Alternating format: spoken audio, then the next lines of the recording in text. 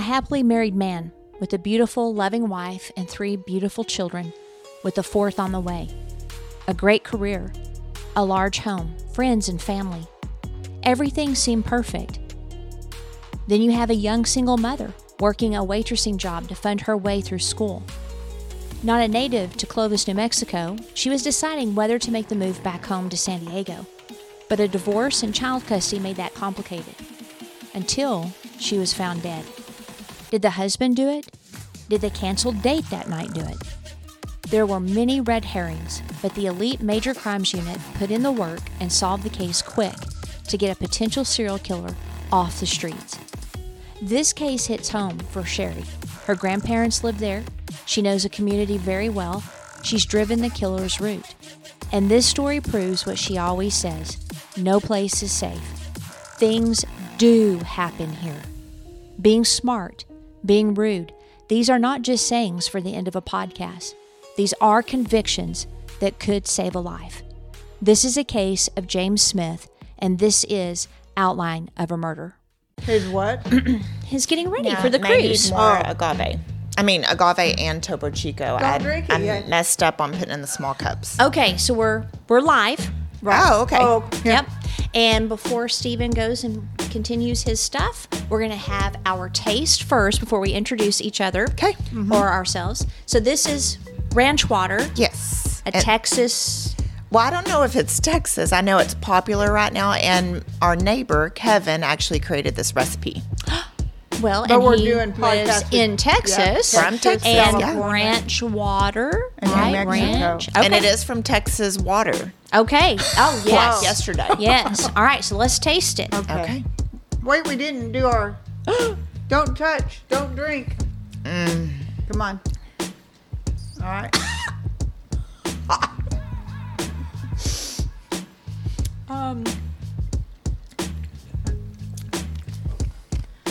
What? Strong? Do you need some more? I might need a little more sweetener. Oh, you don't like tequila? Oh, no. Oh, Steven.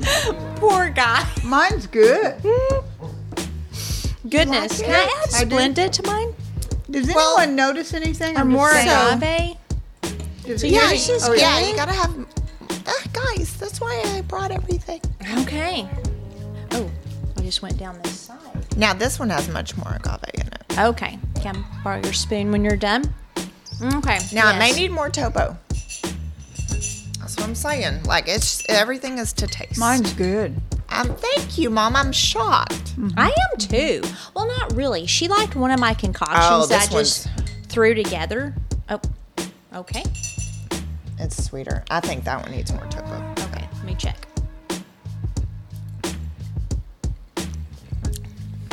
Better. Much better. Man, I feel like I've got all these glasses here. Now, Okay. Elena? Want to introduce yourself since we are you good, live? huh? Got the. Oh, the spoon. Yeah. There you go. Hi, I'm Elena. I'm Mom. And I'm Sherry. Trying to And get our believe it or drinks not, ready. this is an Outline of a Murder podcast. Yeah. Okay, so super duper excited about this one Okay. because this is the location. We're back in Clovis. Clovis, New and- Mexico. Yes. And I knew a lot of the people involved. Oh. And I'm really close with one person. Unfortunately, I can't go into all the details that I know because it would break confidence. But I can tell you for a fact that this guy was a budding serial killer. Okay? And I lived in the community when the murder occurred. So none of the people wanted to speak about it No. because of their safety or just privacy? Well, privacy, but also it's a painful topic, you know, and some people maybe feel comfortable, you know, sharing things that helps them heal. For this one, and bringing it up to the family and asking permission and all that, Oh, it just yeah. wouldn't work. So I do have to say this ranch water is delicious. It is delicious. If it's sweet enough, Yes. But it's not to too taste, sweet. right? Like it takes a little bit of the bite out. So Yeah. it's really good. Mine's Yeah. really good. I cannot believe that. I know. I'm so Really happy. good. Yeah, that's awesome. Does anyone notice anything? Nothing? No straw? Besides the No straw? slurp. Oh, because your teeth. my Oh, it teeth. doesn't hurt your teeth. Oh, Yep. okay. Wow. Yeah, look. Okay. Mm-hmm. I mean, dip 'em go in ahead, there. Mom. I got more. Okay, so the guy that committed the crime, we're just going to say it straight up. I think he was a budding serial killer. His name was James Smith, or is James Smith. Again, I've got some insider access, which I will share with you guys off air. I just don't want to, get things in trouble. Now, his family, I can tell you this, was solid. I think I met them. I knew of them. They were prominent. They were, and they might still be alive, but they were just normal people. They, and I couldn't find anything or anyone that could have anything negative to say about them. Because, like sometimes I think, you have people where their child commits a murder and they Right. get blamed for it.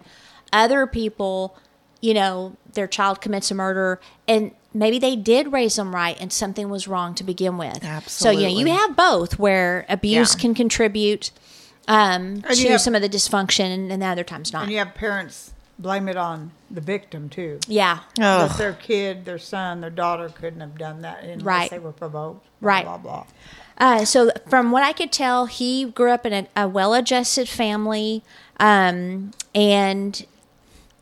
I did, though, find evidence of stalking early in life. And Of many people or just this particular one? of an individual. Victim. Oh, okay. And then there were definitely some red flags. So we're going to dive into it. But much of the information that I'm going to share with you guys comes from an arrest warrant that I read filed with the 9th Judicial Court by Clovis Police Department, Roman J. Romero, on December 20th, 2005. So it comes directly from the report or the affidavit, and then also Paula Zahn's Oh, yeah. Yeah. episode. It's season 8, episode 16, Twisted Obsession. And so some of the details come there. But I remember the day the victim's body was discovered because she was posed. So I immediately was like, oh. What year? Like I got nervous, 2005. I got nervous because it's not normal. You don't pose victims normally, Yeah. So it's like if you kill someone and it was like a crime of rage, or maybe you are a killer and you murder, there's I guess you would say a specific thinking process to go to the point where you're posing the body. So that becomes a very important aspect, and you see that with serial killers. It's not your run-of-the-day killer. so the posing, you feel that it was a budding serial killer. Do you know if the first stalking victim looked like this one? Okay. And She we'll, said yes. We'll get into all the details. Okay. But that when I heard that on the news that a body had been found on CR-16, I'm like, okay, that is interesting because she was posed. So I was actually concerned that we definitely had a killer in the community and that he probably wouldn't stop. Usually serial killers tend to be pose, Yeah, they tend to pose. showboat. They like to showboat. Now, I have discovered that serial killers are full of rage. Like a lot of people don't know that, but they are. They're rageful killers, like maybe other murders are motivated by anger and rage too. But they also enjoy killing, and they have a specific fantasy, a very well-developed fantasy life where they want to carry it out, and it's the case with him, which we'll get into. Okay. Now, On December 10th, 2005, at 2:42 p.m., Curry County Sheriff deputies were dispatched to Curry County Road C and Curry Road 16. It appears that 2 hunters discovered the new body of a female in a ditch, and at first they thought it was a mannequin. Whoa. It's never a mannequin. No. I'm going to have T-shirts made. Well, no, it's I'm gonna have never a T-shirts. mannequin. It's never a mannequin. And every time they're I just thought it was a mannequin. No. Yeah, because no, it's not. You don't think that happens. You don't want it to think that that's a real body. Or Yeah, like, your brain. yeah, it's a mannequin. It's a mannequin. Yeah, like your It's not brain's real. like, oh, it's not, Yeah, whatever. Because And you then see those all the time, right? Yeah. Yeah, right. Yeah, I see mannequins all the time when I'm on the road. No, I meant like In the stores. I mean, your if you- brain's familiar with the if mannequin. you think about it, like, you're not going to see mannequins everywhere either. You know what I mean? Like, you're not going to see them just thrown on the side of the road. So the chances are it might be a body, I get it. That was funny. Okay, so the body was a petite white female in her late 20s to early 30s. She was nude, so that's another sign to me. She had marks consistent with bludgeoning on her forehead. Detectives could not find any clothing. They couldn't find any identification of the victim at the scene.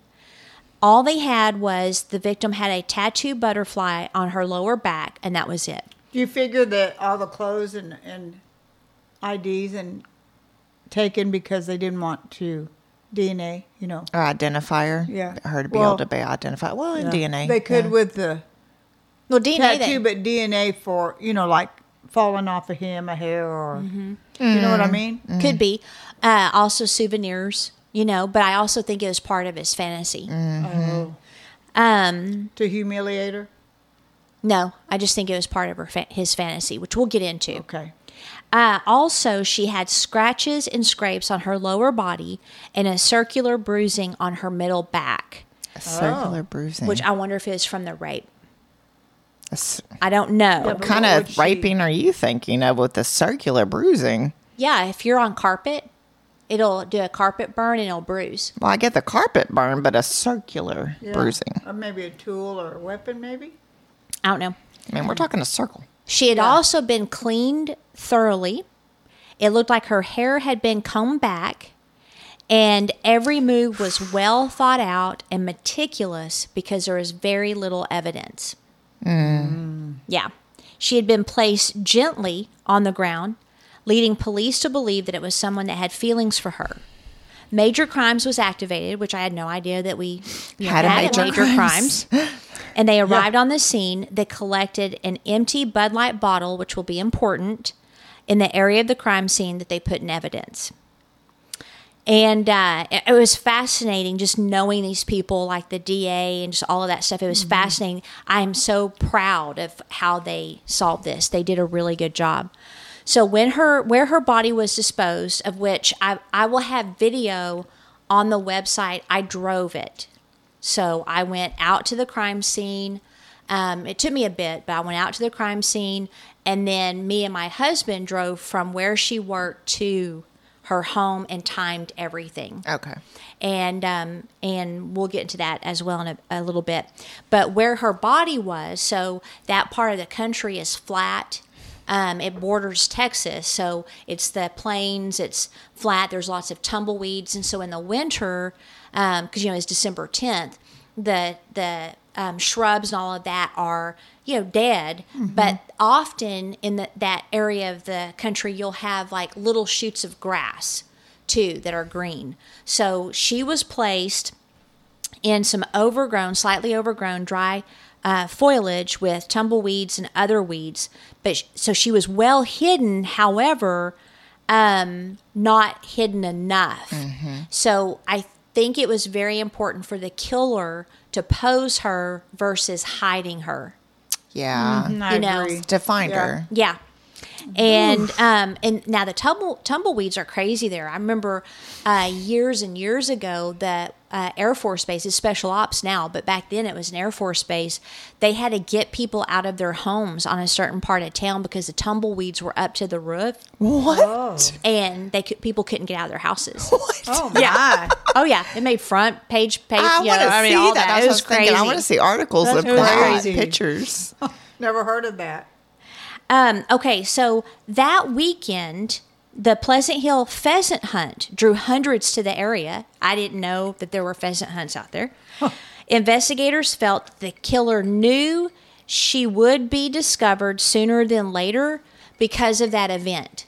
Did y'all hear that? Yes. Yeah. So that means he wanted her found. He wanted to show his handiwork. So Yep. see this kind of stuff. I'm like, okay, we were Yeah. in danger here as a Yeah. community. That was a dangerous person. And again, his work probably was very important to be, out displayed.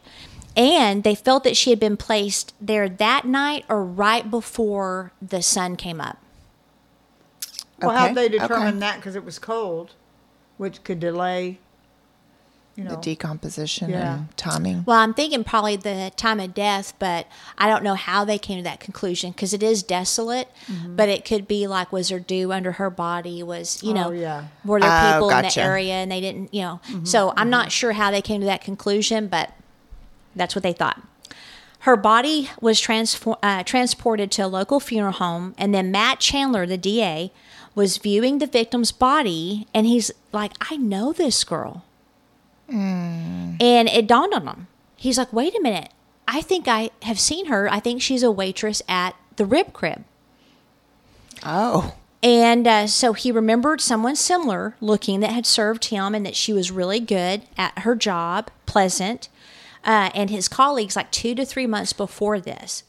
So he remembered that a state trooper knew the waitress.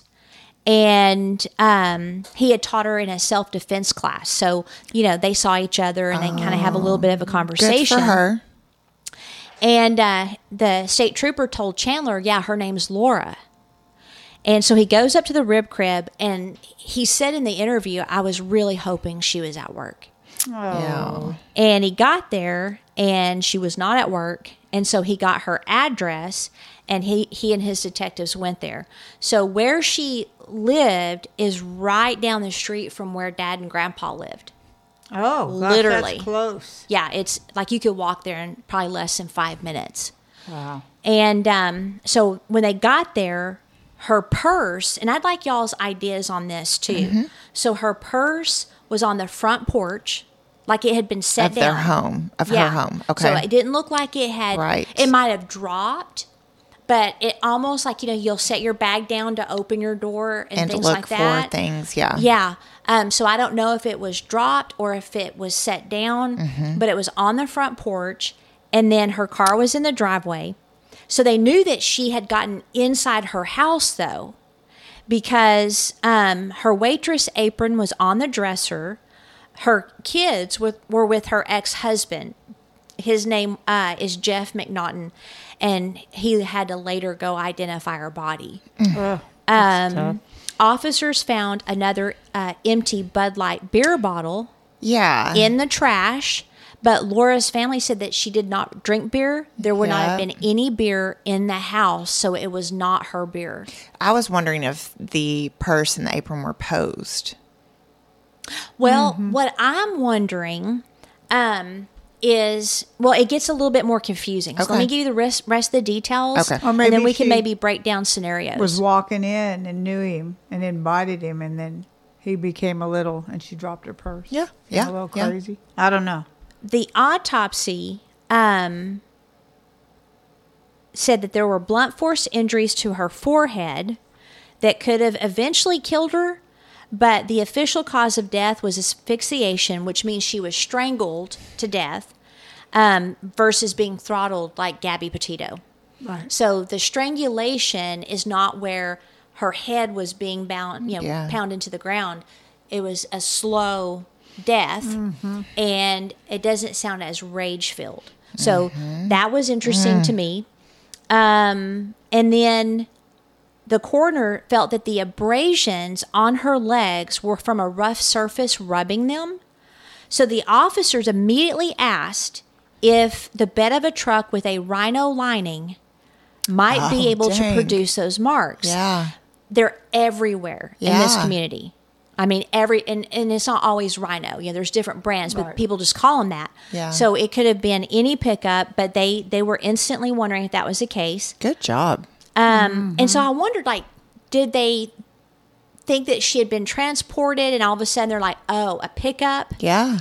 Or did they already have somebody in mind and they knew that person had a liner? They very smart, very quick. Yeah, they did really, really good. Police. Okay. I mean, I've been there, and I agree to an extent. I'm impressed. They also knew that where she was discovered, she was not murdered there because, again, she was posed and there would have been some struggle. The coroner thought it was possible that it was a rhino liner. She did have food still in her stomach, so she died between 9:45 to midnight, December 9th. That's pretty brazen to go kill someone and then pose them out. I mean, Yeah. And no one's seeing you. Yeah. Again, do we know what time she got off work? I thought you had said that when she'd gotten 9. home. Okay, so she'd eaten between 9:45 and midnight. So I'm thinking that her shift ended at 9, but you know how you've got some things to do. She may have eaten. I might have when she left the restaurant in my notes. Okay. But I'm getting to her house. So we, again, went from there to her house. It was about 8 to 9 minutes. And so she probably ate pretty quick after she got off work or right before. Okay. Now, back to the purse. So there's some speculation that when the perpetrator was at her house, and that some say that he snatched her outside of her house and then put her in his vehicle and banged her head against the side window of the passenger side door, that he banged her head and incapacitated her because they said they had blood in the pickup later. But I couldn't find that in the police report, and it doesn't make sense because she went inside the house. Yep. He was there. He drank a beer. Yep. Yeah. So she had to have let him in. And what I can tell you is she was very nice. And so it may have been hard for her to not invite him in. But she was wary of him, which we'll get into. Or maybe on the step, he sort of pushed her in, forced her I in, don't think so. Because her purse dropped. I personally believe she set it down. I think he startled her because where she lived at the time, so they're like little duplexes. And then across the street from the duplexes, it's like an open field. He could have parked. Well, when you go into where she lived, it's a one-way. And anybody can see you. But it's a one-way, so you can only go in on the west side. So he either could park in the little parking lot that's across the street and waited for her, or he followed her, pulled up, and was at the door when she was getting in, and it startled her. And I'm thinking she either dropped her purse. Yeah, that's what I think. Or she set it down, and then, I mean, the dude was a dentist. And so I could see how she would be like, okay, just to get rid of this guy, I'll let him come in, drink his beer, and then tell him to leave. Like, I don't think that she saw the danger necessarily, and I could see that happening in that small town. But I think there's no struggle in the house. She had to be startled because who would just set their purse down? Well, before. that's what I was about to say. And so walk my in, thought is... Yeah, you can forget it. Especially if someone shows up at your doorstep, like you put your purse down to get in the house and someone's there, you may forget that you left your purse outside. But I here's always the had it thing. around my arm or Let's say you put the purse down. Right. You're startled. You're going to invite the person in for a beer to get rid of the guy. You're going to be like, oh, I'm going to get my purse. Now, if you're scared, you're being forced in, you're going to forget your purse. he could have played around with her, meaning tortured her a bit. I know there's no signs of struggle. Who knows? Had a beer, taken his time. I do believe that he incapacitated her in the house. I do believe that. Chilled out, had a beer. I didn't find any record of having like a gun or anything to get her to get in his vehicle. Yeah. But Being a dentist, I wonder if that was her doctor. Oh. But had some medicine in his... there's no evidence that there was medicine in her. Well, you said incapacitated. How do you feel he incapacitated her? I think he either strangled her or knocked her out. Okay. The forehead bruising, I think he either hit her head against something, which might have been the truck. But how did he get her in the truck? I mean, it could have been something as simple as you're scared to death. It's like little Carrie Lynn Nixon. She could have gotten out of the vehicle and screamed her head off, but she was terrified. And so when you're in that situation, I don't know if you're thinking clearly on what to do, and he may have scared her so much that she did what he said. I don't know. So the circle thing on her back, did you say it was an abrasion or a carpet burn? But it's a circle. A bruise. Right. Bruise. But And it's was round. was there a puncture? Because that would make sense, like a reaction or medicine going. Yeah, maybe he did punch her in the Yeah. the middle of the back. Yeah, I think he got her incapacitated, and she was a tiny little thing, so it Yeah. wouldn't have taken much. Okay. And I showed y'all a picture, right? No. So this is her. Oh. So pretty. How old did you say she is? In her 20, late 20s to 30. This is her with her daddy. On her wedding day? Because she So- was ex-husband with 2 children. Her parents were contacted. Her dad was retired Navy, and they both lived in San Diego, which is where she was from. Look at all those. They immediately get in the car. As soon as they get the phone call, they pack a few things. They're in the car. Absolutely. Both of them suspected the ex-husband that she had met in San Diego. Always do. They moved to Clovis so that Jeff could take a job as a DJ. He had made some pretty mean comments on the air whenever they were divorcing. So But no sign of abuse to her? I don't think so. It did end, though, in a bitter divorce.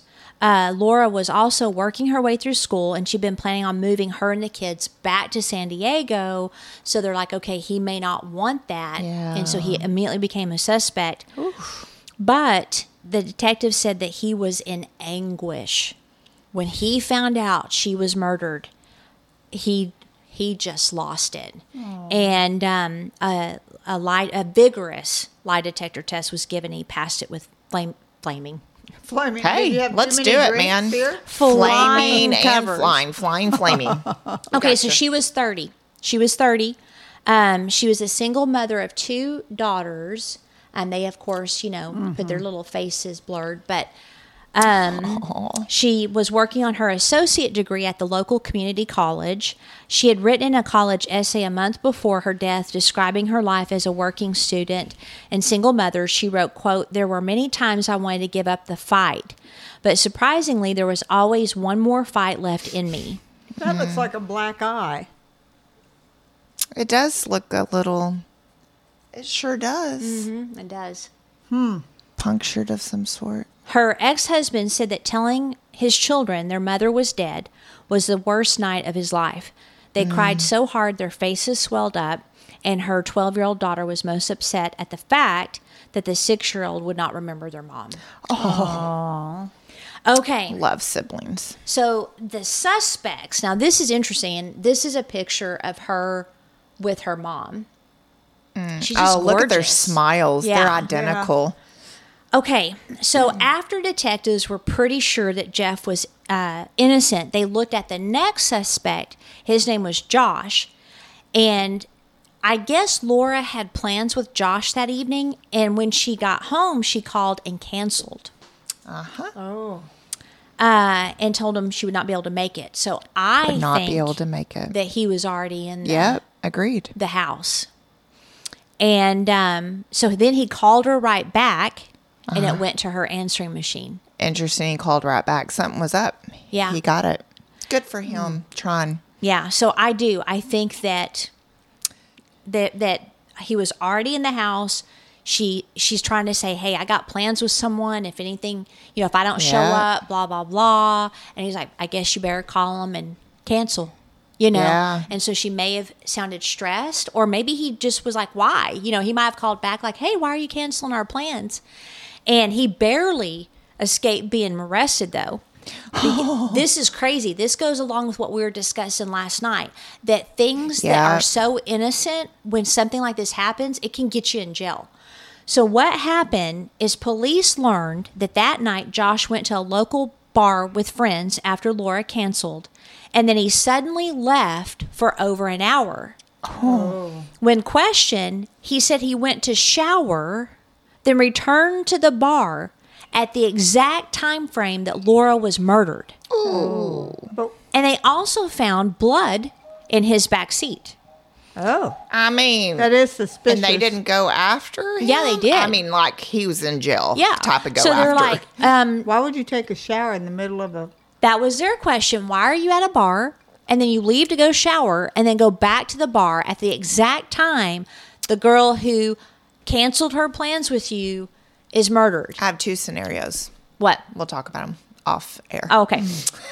They're Elena's. So scenarios. he said that the blood was bird blood because he was a hunter and the pheasant run and all of that stuff, right? Okay. And that he would, but detectives are like, well, who just throws bleeding animals in the back seat of their car? Hunters do. I guess. It's disgusting. Agreed. Anyway, he was cleared. It was animal blood. So then they're at a dead end. All right, here's my two scenarios, and it'll be clean. Either he hooked up with the girl at the bar, or he was going to hook up with the girl at the bar. Yeah. Probably. Okay. Yeah. That makes sense. So they go That does back. make sense. They go back to the rib crib because they don't have anybody. And they're, questioning her coworkers. And they said there was this one guy that was, quote, weirding her out.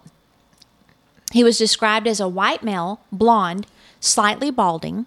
He came in every Friday to drink one beer wearing scrubs. One Bud Light. He would watch her every move and leave really big tips. Laura's hairstylist confirmed that there was a guy who made her uncomfortable. Her mother said that he was always hitting on her. And when she was out of town on Thanksgiving weekend and he went in and she wasn't working, he went ballistic. He was irate and he wanted to know where she was and who she was with. Oh, my. Oh, my word. So she's talking to her mother in San Diego about him. Mm-hmm. Yep. Wow. Yeah, hairstylist, mom. I mean, this guy's Sure. definitely freaking her out. Yeah. So the fact that he was irate and he wanted to know where she was and who she was with, already we've got this fantasy attachment to her where he views her as property, Yeah. even Yeah. though she's rebuffed his advances. Advances. Yeah. Wow. Yeah. So officers left cards at every medical and dental facility Because he's wearing scrubs. simply asking that medical personnel contact them. Oh.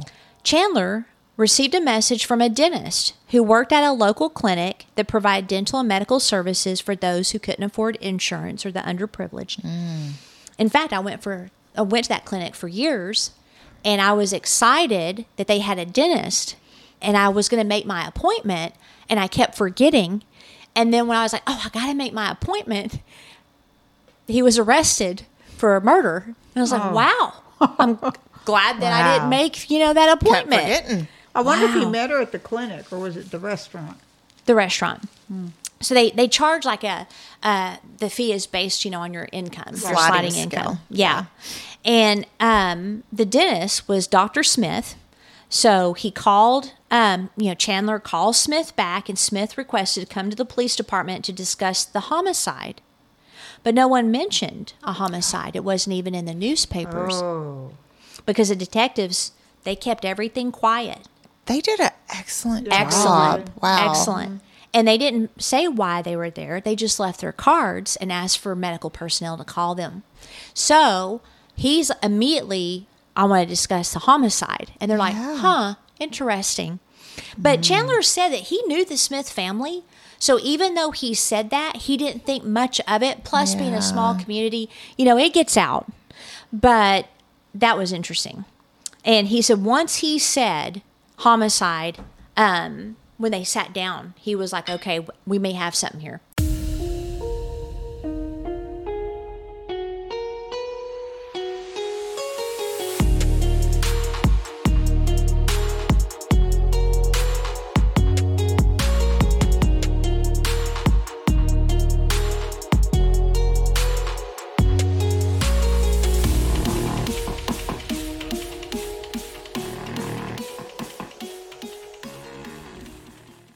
All right, so this is from Paula Zahn, and let me play this clip for you of Wow. Dr. Smith. Clovis, Paula Zahn. Right. Each stop, detectives were very careful not to reveal the reason for their visit. We need to know some information about your employees and a small description of them. Investigators believed it would take weeks to sort through all of the potential suspects. District Attorney Chandler and his team were prepared to go through them one name at a time until they got an interesting call. A person by the name of James Smith asked me to return his phone call. We knew James Smith was a dentist. We knew a detective had been by there and left a card. Dr. Smith and his family were well known in Clovis. Matt didn't expect much when he called him back.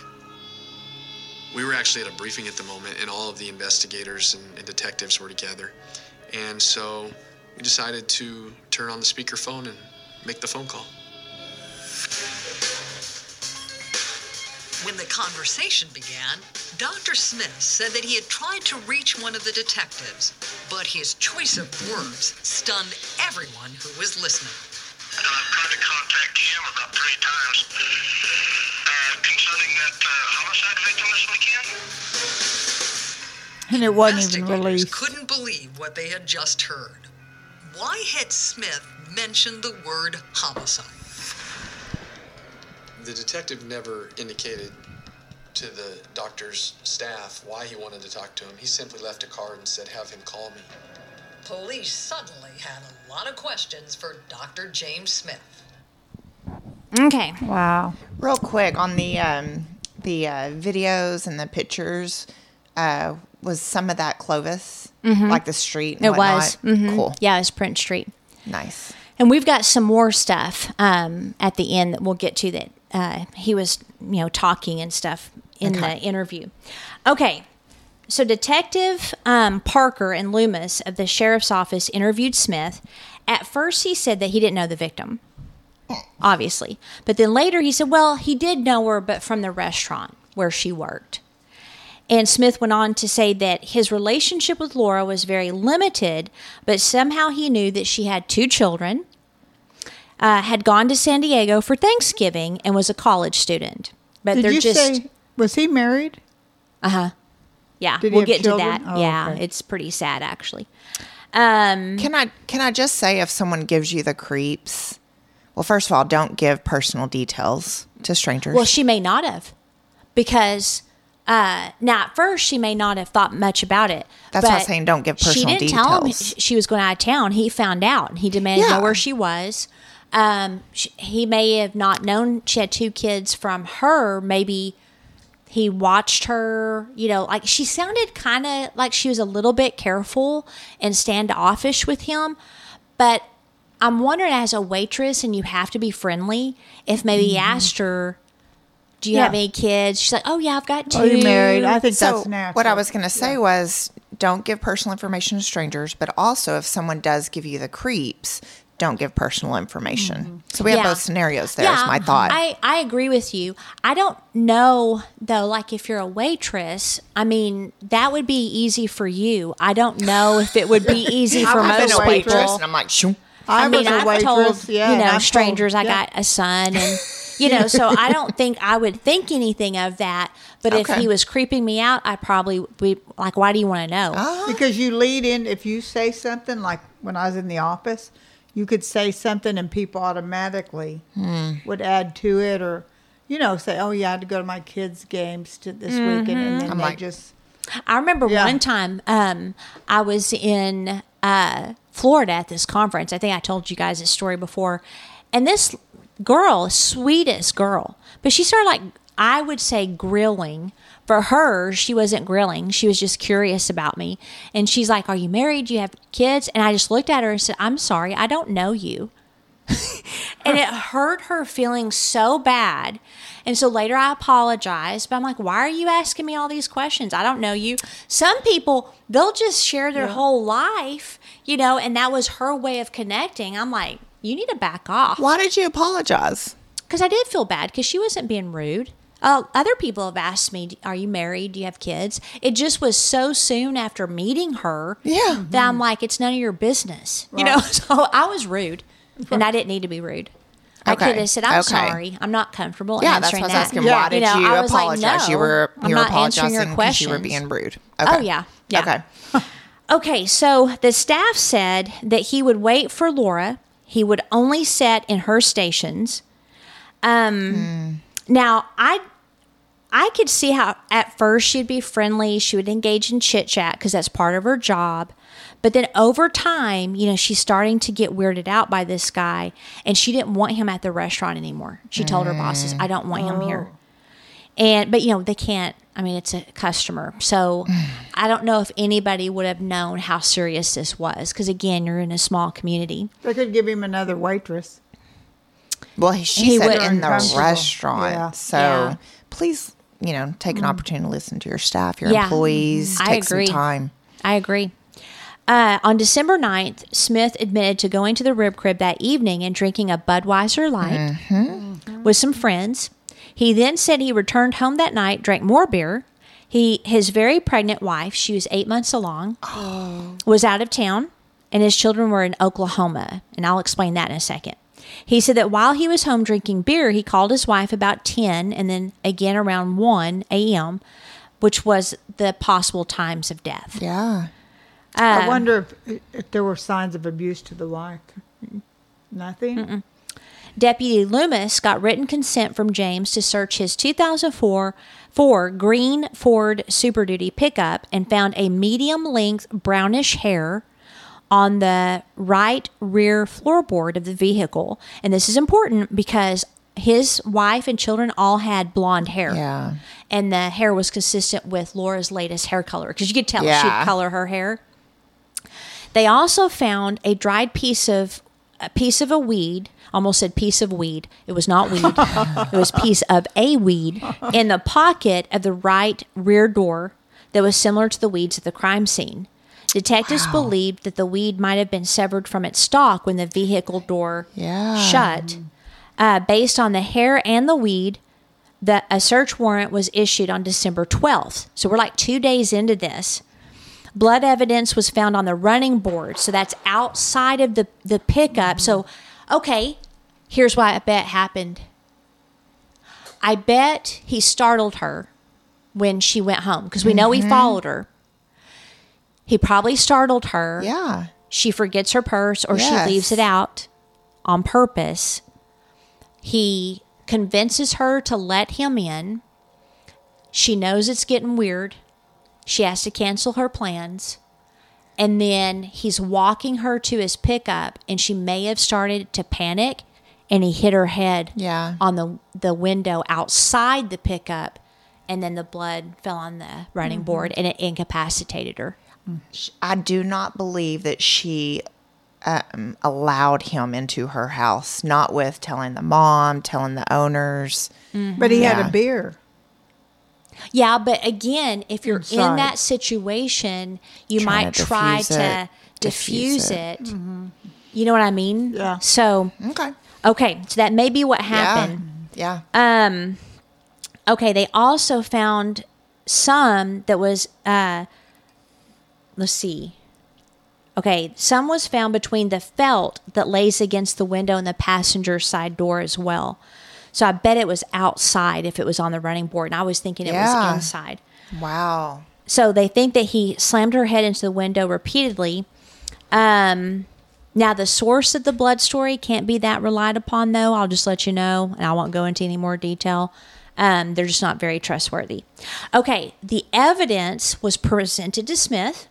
When asked what he thought, he said, "It doesn't look good." He couldn't give any reasons why the blood was in his vehicle.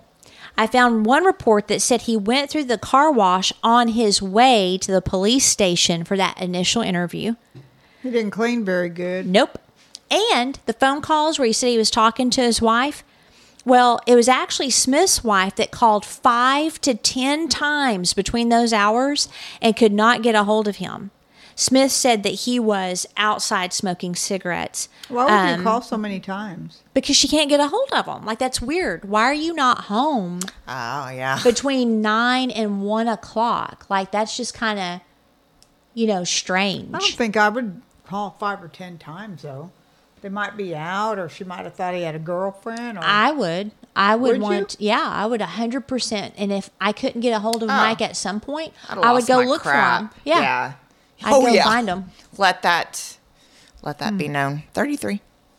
Okay, here we go. So this is, Oh, that's not who I pictured at all. oh, He looks like a very broad, strong guy. okay, so we'll play that toward the end. I just wanted to get it up. Okay. Okay. Wow. Now let's see. He looks like, oh no, the gig's up. Or in pleasure. All right, let me look. What happened? That's all we're asking, James. We wouldn't arrest you just to arrest someone. Yeah, I know that. I know that. You guys have you've done a great job. Ah. But Smith quickly caught himself and resumed his denials. He told detectives that on the night of the murder, he had passed out drunk in his home, and when he woke up, he discovered Laura dead on his deck. Baloney. Yeah. Okay. So the fact he says y'all have done a great job. Yeah. Yeah. So he's busted. Now later he said, I was there alone. We were watching, and then he stopped. Detectives immediately caught the Freudian slip, and they, which is, by the way, quote, an utterance of the truth made with no conscious thought to control it. Nice. In case you were wondering. Thank you. I looked that up. I was wondering. Go ahead. Oh, you wanted No, to know I what was it was? wondering, What it was? Okay, so for deputies, this meant that Smith was doing some type of activity with Laura that night. And it sounds like they were both at his house.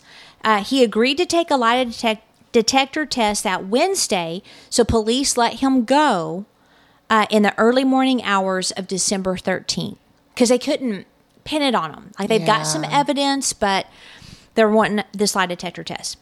On the same day, December 13th, deputies responded to a threat of suicide around 2:46 p.m. at the Smith residence, which, by the way, I drove to that as well, which I'll get into that in a second.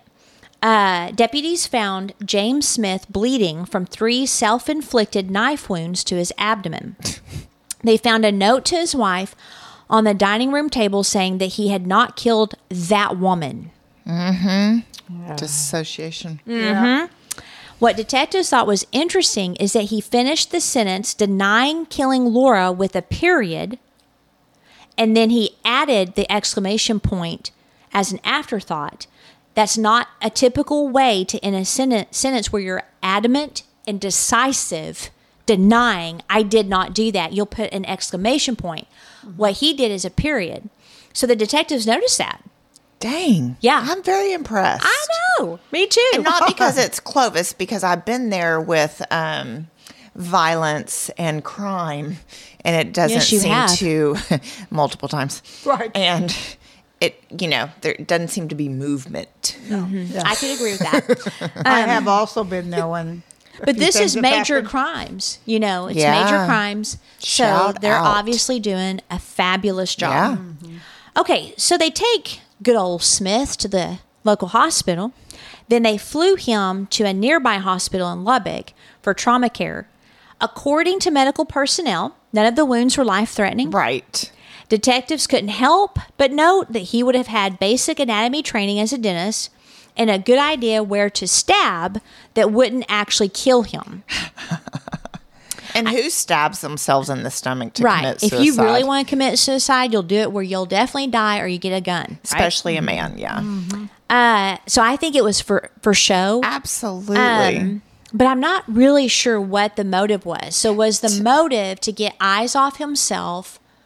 To me, that supposedly means guilt. No, to supposedly, position yourself as innocent. Go ahead, Sherry. That's what I was thinking. So to get the eyes off of himself to make people think he was innocent, or to gain sympathy from his wife and make her think he was innocent.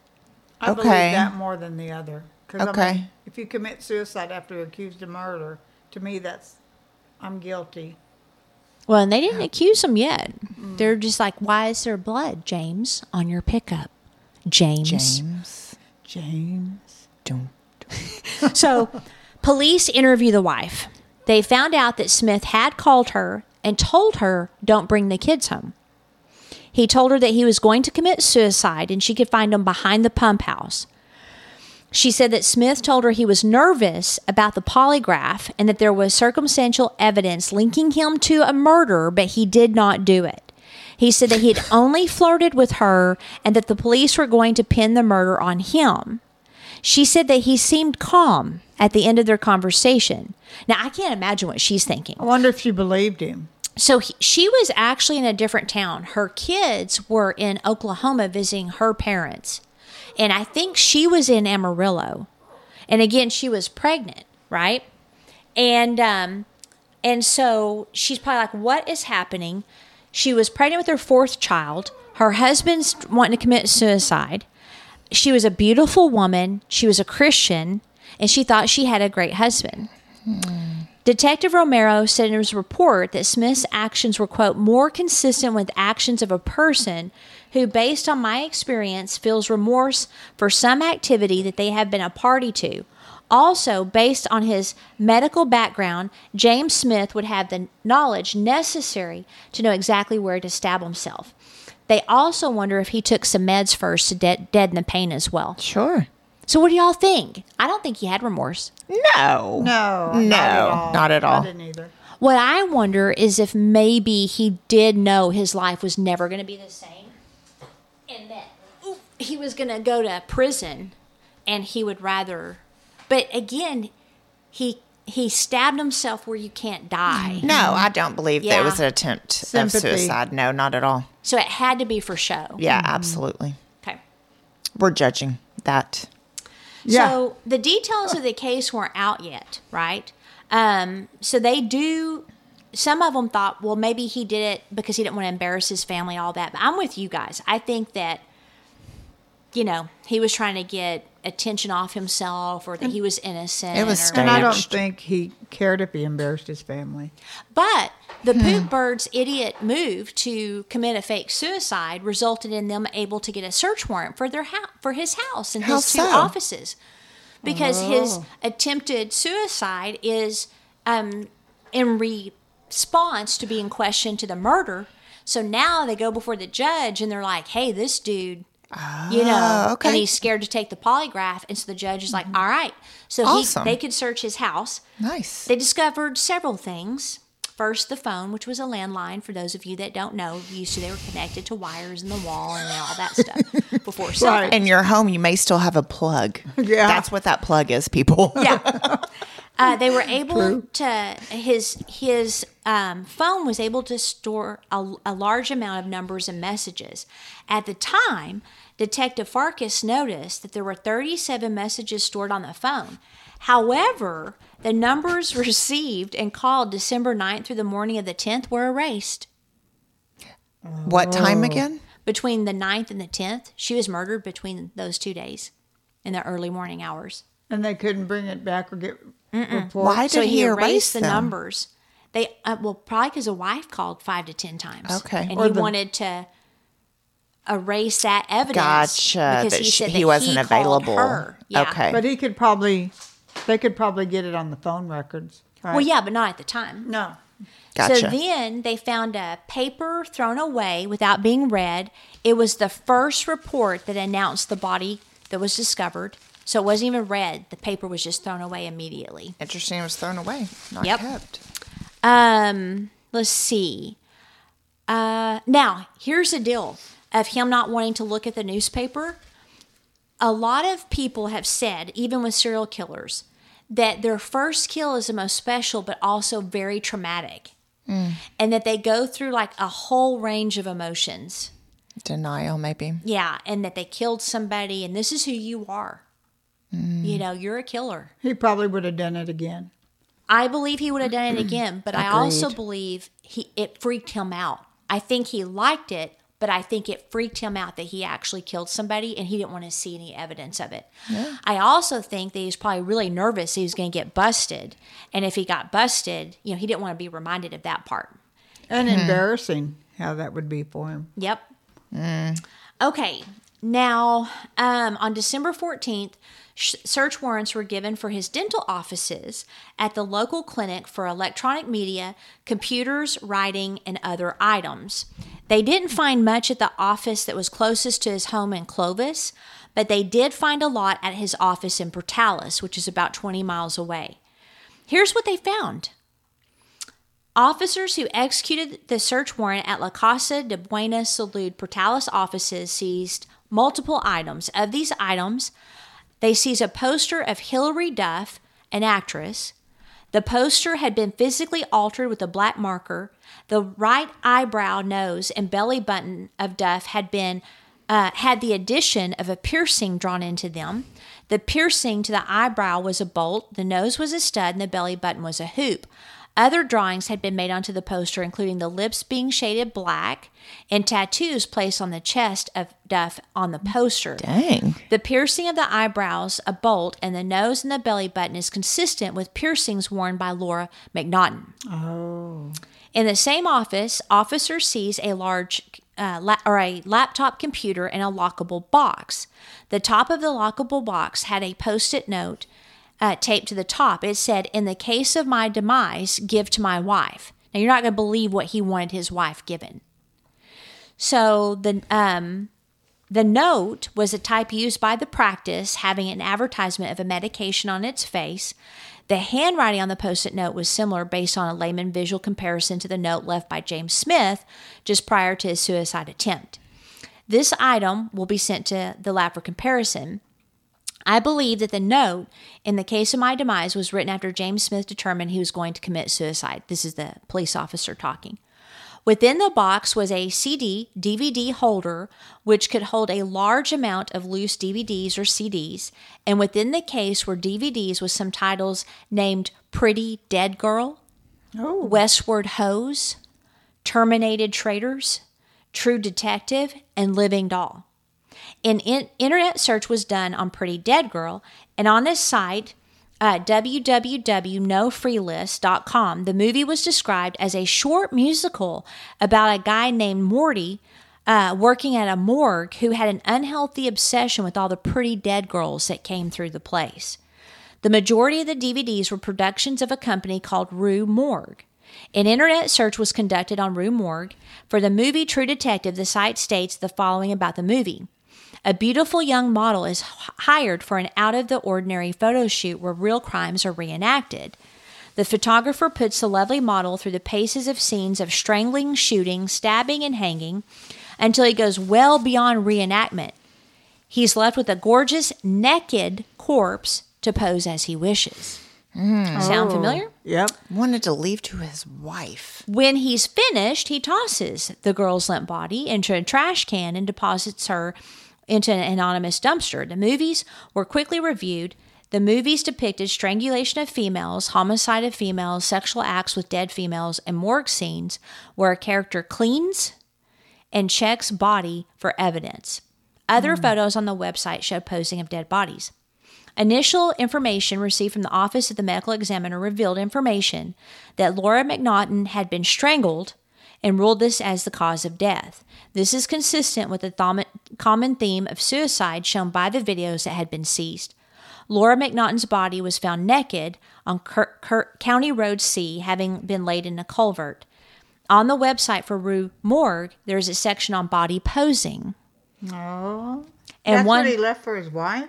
and one of the photos in this section showed a naked female body laid in a culvert. Yeah. It gets worse.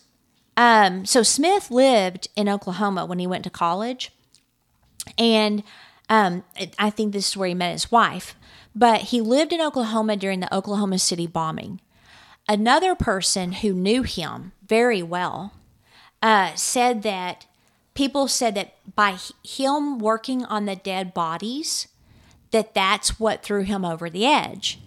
But I told the lady, because I know her really well, I said, I don't think so, because I have background information I can't share.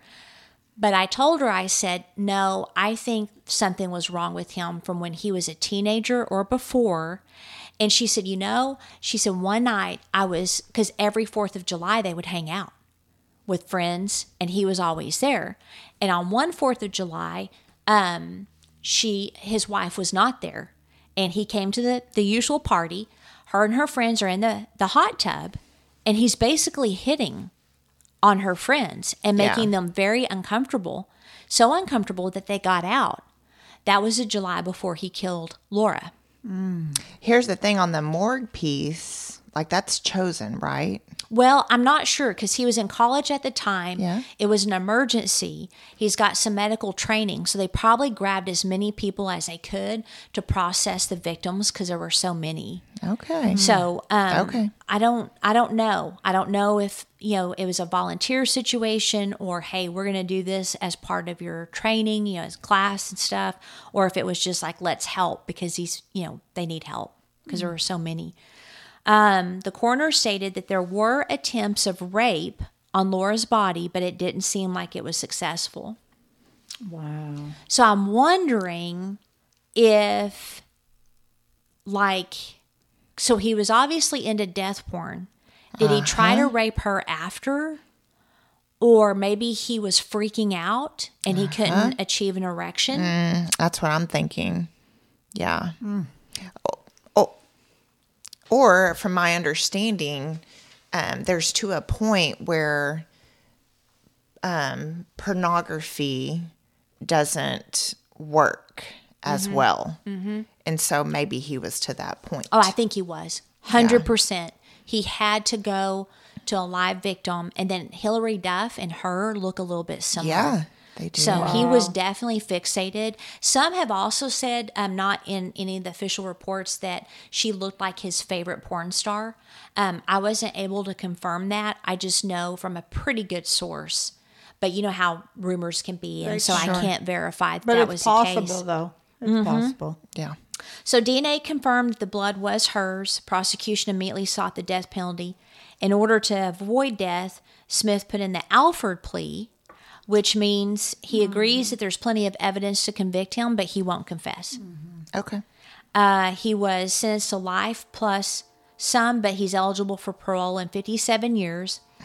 The Oklahoma State Bureau also looked at him for 4 to 5 murders of sex workers around Lawton, Oklahoma, which is in that area where he had lived before.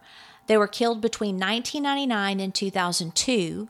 Their naked bodies were found on country roads, but they have since said that he's not connected, and I tried to find out why, and I couldn't. I hunted and hunted, trying to figure out. The only thing I can think of is that maybe he was too young at the time. Do you think that was his only murder? I do. Was her? I do. Just because of his reaction to it, the way he acted, he didn't seem like a seasoned killer, and so I do. I think that. Okay, so here's what I think happened. Smith said that he killed Laura by accident, that she died quickly at his home during a very physical embrace. He tried to say that Laura agreed to kinky sex with asphyxiation and they accidentally strangled her. It's crap. Don't believe that. He also said that he passed out and he discovered her dead on his deck. I don't believe that either. Okay, so I believe that on December 9th, which was a Friday, he goes to the rib crib as usual. He has his one beer, probably at her station. His wife and kids are gone. He's been obsessed for months, and he decided tonight's the night. Yeah. I believe he followed her home when she got off work. Rib crib closes around 10 nowadays.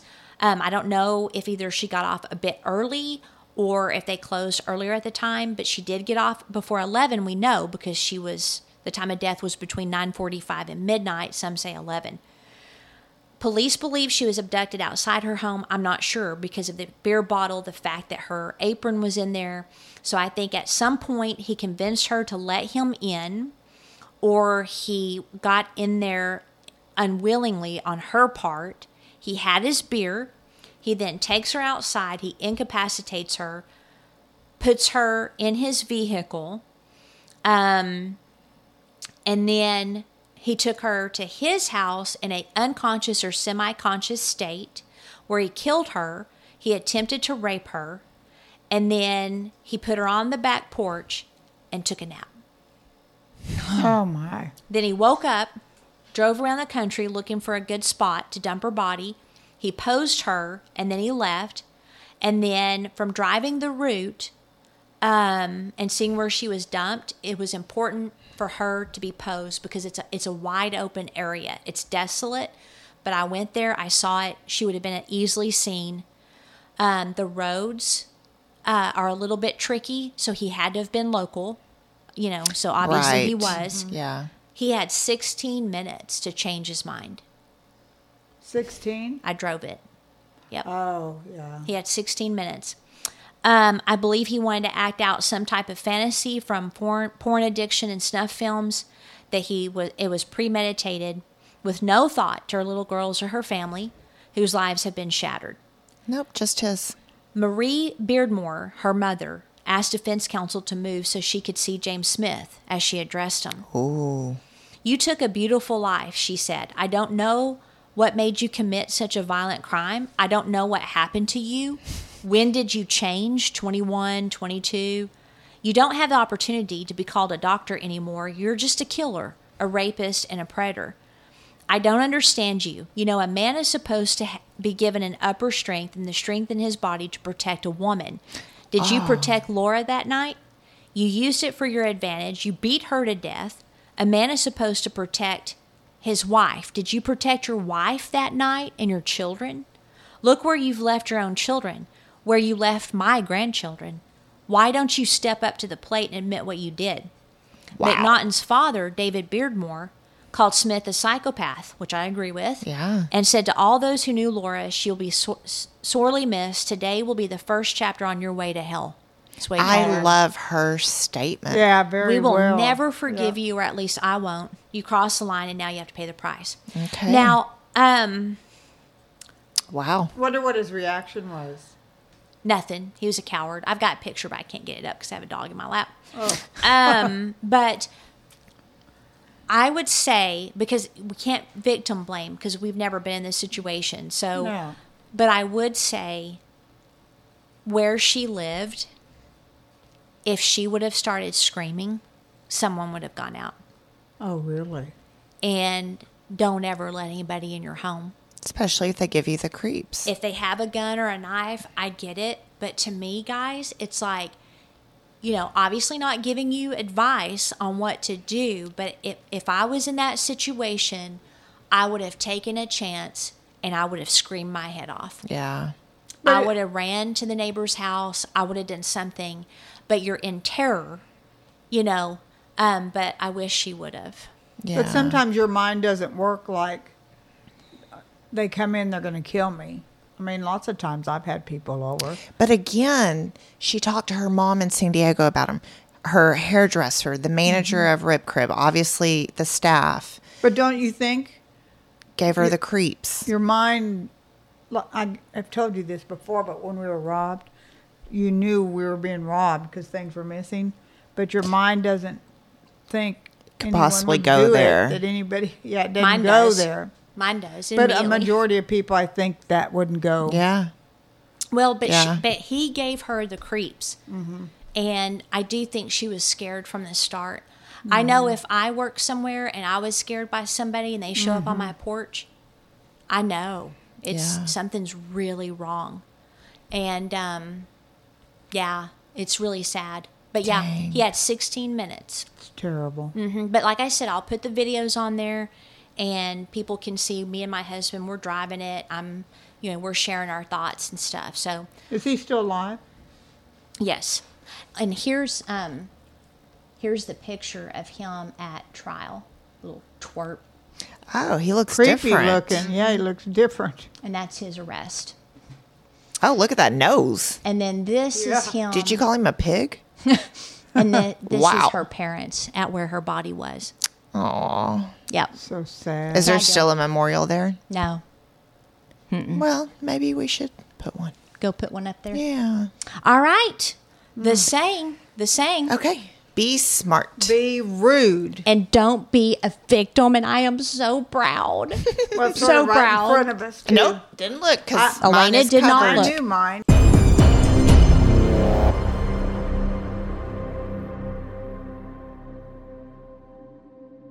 Outline of a Murder is a Mr. Joseph production. What do you think, Joseph?